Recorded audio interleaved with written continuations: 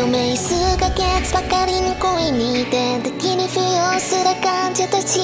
被害者の前期待を患い、介護も機会を貯めるドクター、ゆえんなど行方知らず目地の病巣に伏す患者たち、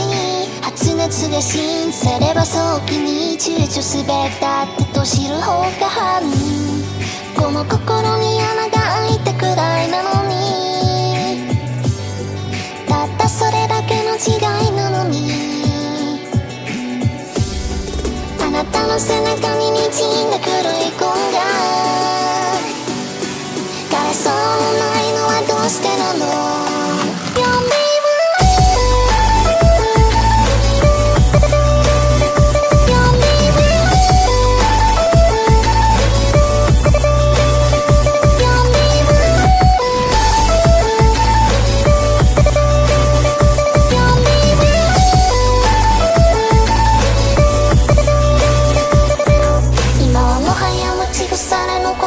先の笑みの患者たち、